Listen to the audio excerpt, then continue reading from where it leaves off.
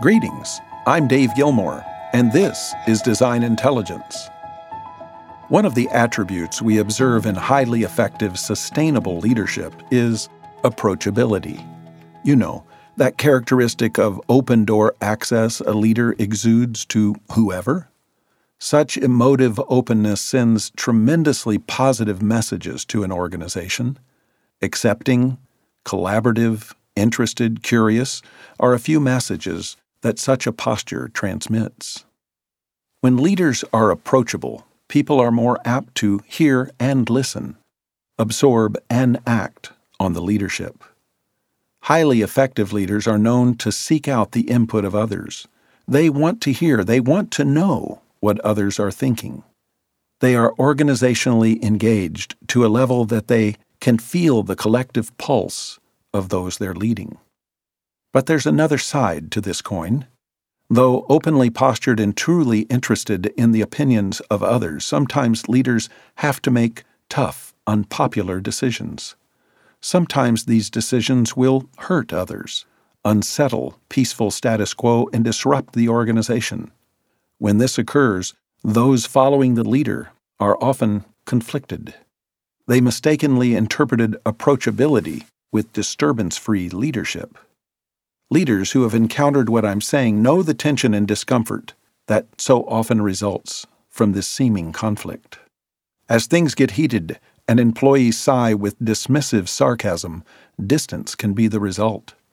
Suddenly, the popular leader is isolated and out on the proverbial branch, all alone. Being liked as a leader is a nice-to-have, but isn't necessary for effectiveness. Being respected is a have-to-have. Every leader must attain and maintain. When leaders try to please everyone, they lose their compass point and end up in places no effective leader would desire to be.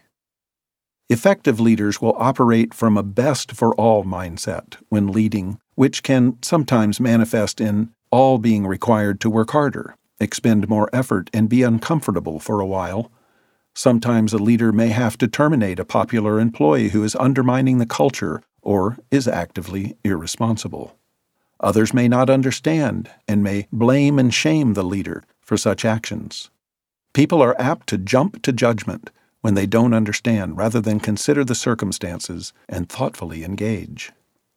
Time will often pass before employees acknowledge the wisdom their leadership exercised, making uncomfortable and unpopular decisions. Nevertheless, effective leaders stay the course and remain approachable, open, and interested in spite of the rejection they may be experiencing. Leadership is a difficult role. Effective leadership, even more so. Leaders that care, that give their heart to leading, will be bruised and battered, criticized and talked about behind their backs, but they will take it and make it something better than the bitterness they could have embraced. All this being said, are you sure you want to be a leader? Are you certain this is what you want to give yourself to? What kind of leader are you? Until next time, I'm Dave Gilmore, and this is Design Intelligence.